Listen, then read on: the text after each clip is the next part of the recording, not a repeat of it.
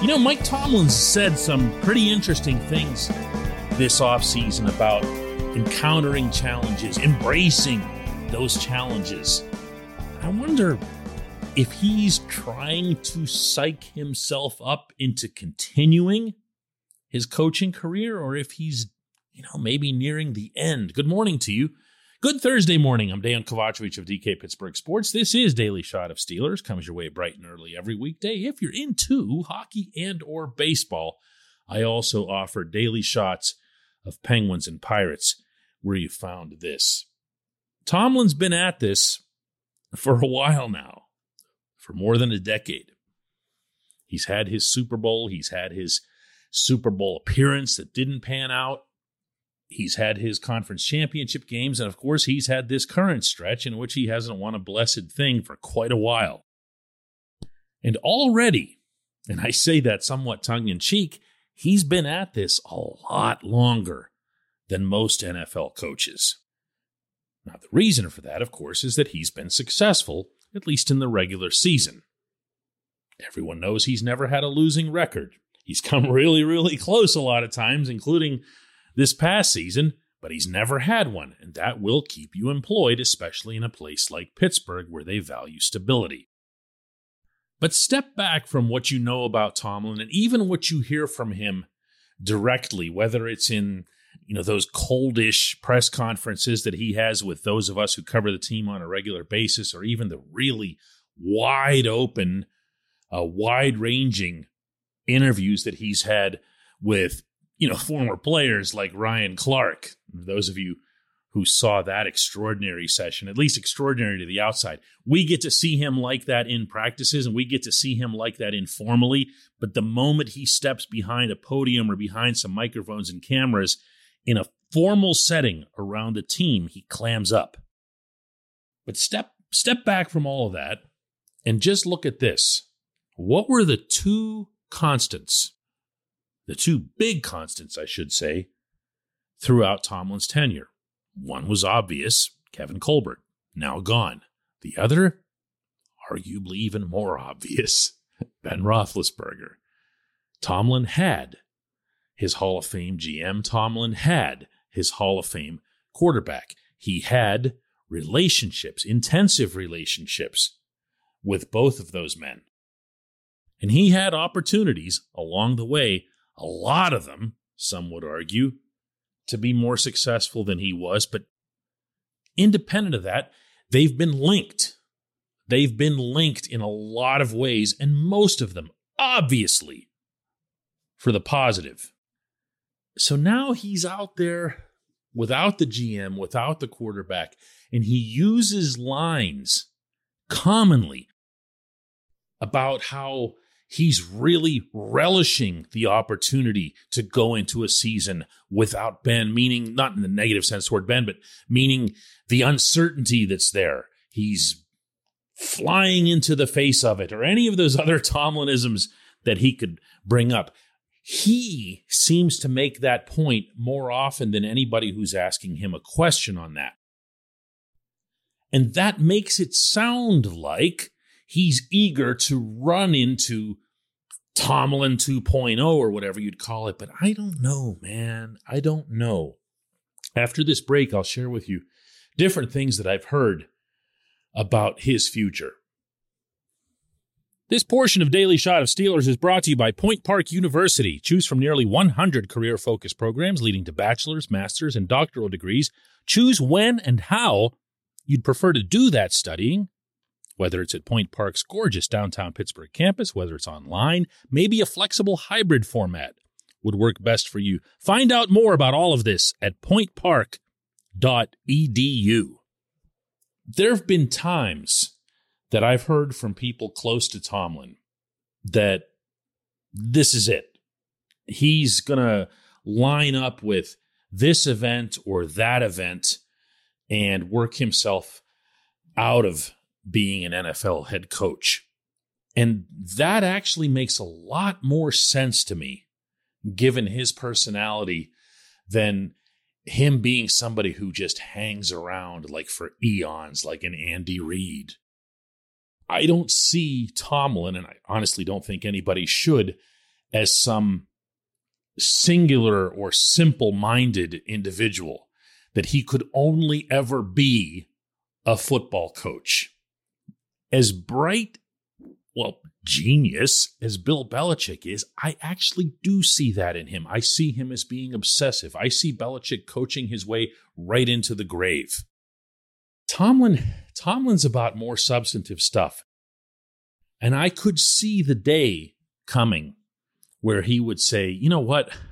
I've put a whole lot into this game. I've put a whole lot into this franchise. I've put a whole lot into this city. And now it's time to put a whole lot into something else. That's actually much more in line with what I'd heard about Tomlin before last season. This was a year ago. And there were, I call them rumblings. I don't like to use the word rumors because that sounds like somebody whispering this or that. And that's not what this was. This was people who know him. This was people relaying what they believed to be true about him and saying that they weren't sure if he was even going to want to come back after the Colbert/Ben year. And I have every reason to trust that these people wouldn't be putting something like that forth maliciously. They know and respect him. But then something went off. And I'm not sure what it was. I'm not sure if the head coach just said, you know what? Maybe I have been tied to the GM's success. Maybe I have been tied to the quarterback's success. Maybe, especially in the final year of Ben's tenure, he was more anchored to the quarterback and the quarterback's limitations, judging by how Tomlin stood by, and I mean rigidly stood by, Matt Canada. Tomlin, sees something in Canada that he really likes. And he is a smart enough football man to have realized very early on in the process, I'm sure, that Canada and Ben weren't going to make a whole lot of sense together even if they tried. So now here's Tomlin. He's got Najee Harris, loves Najee, can't get through a sentence without singing about him. He's been doing that from the split second the kid was drafted. I've never seen Tomlin react. I shouldn't say never. It's been a long time. The first time I saw it was with Marquise Pouncey. The next was with Ryan Shazier. He loves Najee Harris in the same bracket as those two players. So consider that the shelf.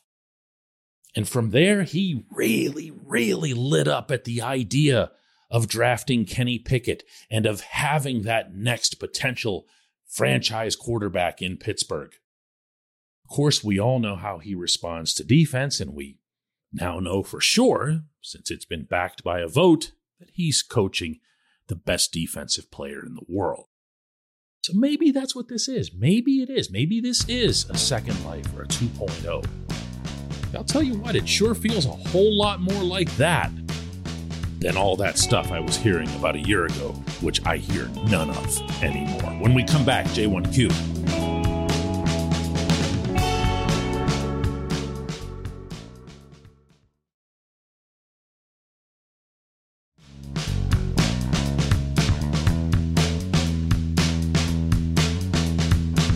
This portion of Daily Shot of Steelers is brought to you by our friends at Mike's Beer Bar.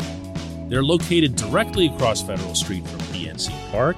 They are the one, the only, the premier destination in Pittsburgh for craft beer. More than 500 craft beers available, more than 350 of those local, and more than 80 of those on tap. Mike's can't be topped. Not for beer, not for the awesome kitchen and menu that's available, not for all the special events that are going on there. Check them out online at mikesbeerbar.com. Mike's Beer Bar, right across Federal Street from PNC Park.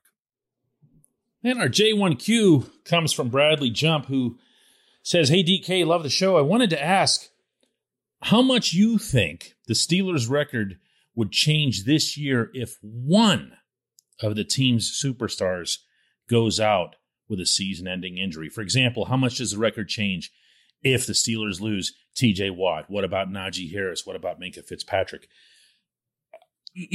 Honestly, Bradley, in the moment, the player that I'm going to pick as being the one that you just couldn't live without is the easy, low-hanging fruit choice, and that's, of course, TJ. If you go back and look at the Steelers, not just their record in 2021 without TJ, look at the individual quarters of the games in which he was hurt for part of the game. And you'll see that the Steelers really, really suffered without him.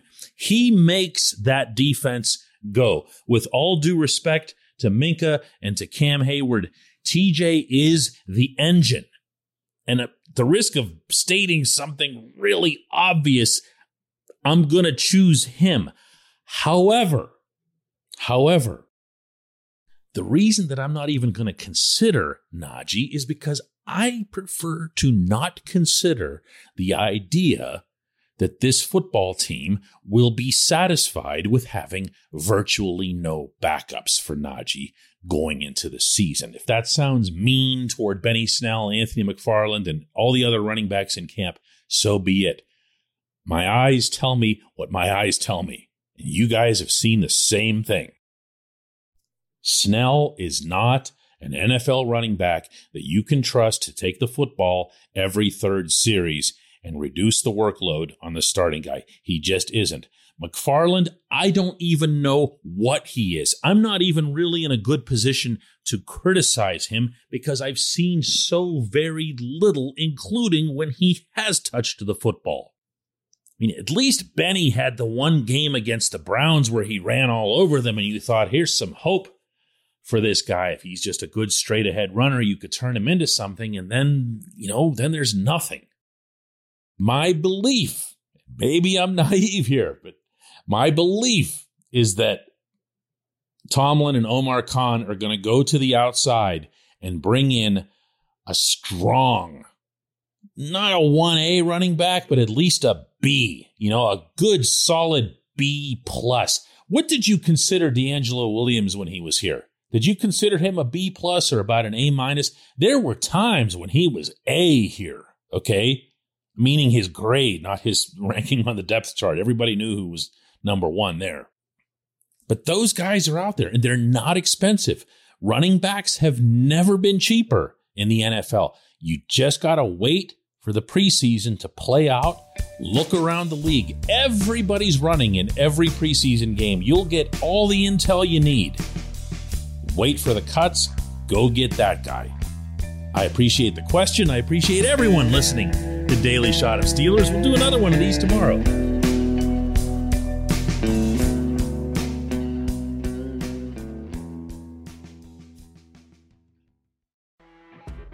You know when you're listening to a true crime story that has an unbelievable plot twist that makes you stop in your tracks? That's what our podcast, People Are the Worst, brings you with each episode. I'm Rachel. And I'm Rebecca. We're identical twins who love true crime cases that make you say, didn't see that coming, and we hate the people responsible for them. Listen to People Are the Worst now on Apple, Spotify, or wherever you get your podcasts.